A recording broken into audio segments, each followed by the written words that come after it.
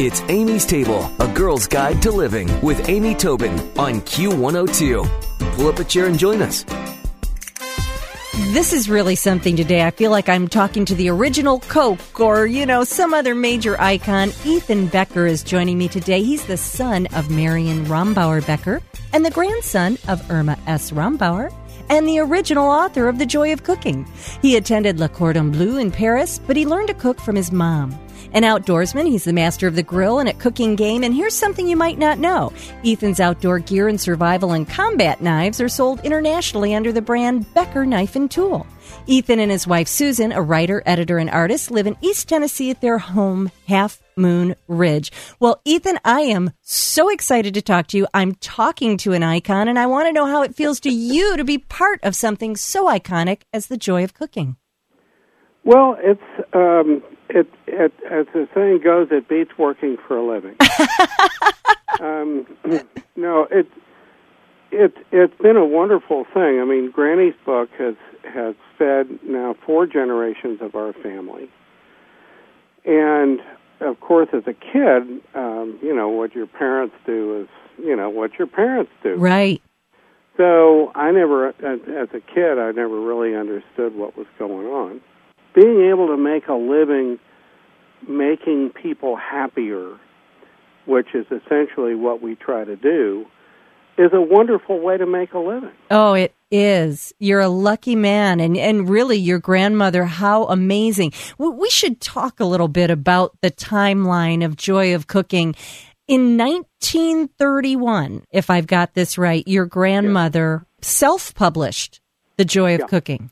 And that's amazing. And what else I understand is she was 54 years old, a late bloomer in many respects. I mean, not a late bloomer, but, for doing something that major. Well, she needed something to do. My grandfather had committed suicide. He had depression off and on most of his life. And her kids said, why don't you do a cookbook? Of course, one of her aunts, because Irma was not known as a great cook, great baker. She was the cake lady, but was not considered within the family a very good cook. And the aunt said to her, "But Irma, if you wrote a cookbook, who would buy it?" Little did she know. Well, what Irma did know is where all the good recipes were buried. And she pulled them out and dusted them off and made sure that they all worked and, were properly tested. And spent a summer in a hotel up near Petoskey, Michigan, and wrote the book. Amazing. Let me ask you, where were they buried? Where were those great recipes buried? Well, she knew who the good cooks in the family were. So she got them to divulge? And Irma was known as a tremendous hostess. She really, and like all Rombauers, she really loved to tell a story, and she was very good at it. Well, the book is so, I'll use the word again, iconic. It is the book that I learned to cook from my mother initially, but also from The Joy of Cooking. My dad gave me that book when I was a teenager. And it is so, he is a good dad, and it's so spattered and dog-eared. And you know what I love so much is the red ribbon that holds the page. But I remember checking on like how to set a table or how to put together a menu or broad topics like all about beef, but then also things like how to make a fondue. And it's so comprehensive. How did she, that is just a major undertaking. Well, the first book, you're not the first person to ask that question, but if you look at the first book, it was 500 recipes with a casual culinary chat. And what we've done, now it's 1,000 pages. Yeah. 4,500 recipes if you count variations. So what's happened is we've grown the book. If somebody, there was a woman that did an interview with me during the 50th, I think it was the 50th anniversary. Anyway, it was a long time ago, and she'd been on a big cookbook project, and the people had, who shall remain nameless, hired a bunch of very smart women and basically locked them in a conference room and said, come out with a joy of cooking. And this woman, who was very smart, after the interview was over, she looked at me and she was kind of angry, and she said, how did they do it? And I was nonplussed. I had no idea what she was talking about. She said, how did they do it? And I said, well, I said, have you looked at the first one? And she said, yes. And I said, well, it's a whole lot easier to start, to build the book that they ask you to come out, they ask you to come out with, if you've gradually built it over 30 or 40 years. Mm-hmm. And that's what we're still doing. I mean, the 75th anniversary book came out a couple of years ago, and my son looks like he's going to be doing the next one. Oh, that must feel so rewarding to know your son's continuing. I mean, it's and he's really a good writer. Oh, and he's got a heck of a set of taste buds on him, which is also important. And that makes me think: were you all just foodies from birth, or was it just are you feel grateful that your son's a foodie, or did he have no choice? Well, sure. I mean, but we just played different games than most people did at restaurants when I was a kid, because what we played was what's in this and how much. Ah, so you were writing recipes as a small fry. Well, or breaking them down. What I was doing, all right, and my books were much too subtle to give me the. I wasn't tricked into doing the book. Let's not be foolish, but they didn't push, and I haven't pushed my son because it's way too easy to do that. Yeah. It's like the doctor's son has to be the doctor, the lawyer's son has to be the lawyer. And if you push your kids too much about stuff, then you frequently end up with bad results. And if their passion isn't there, they're not going to do it the justice that it deserves anyway.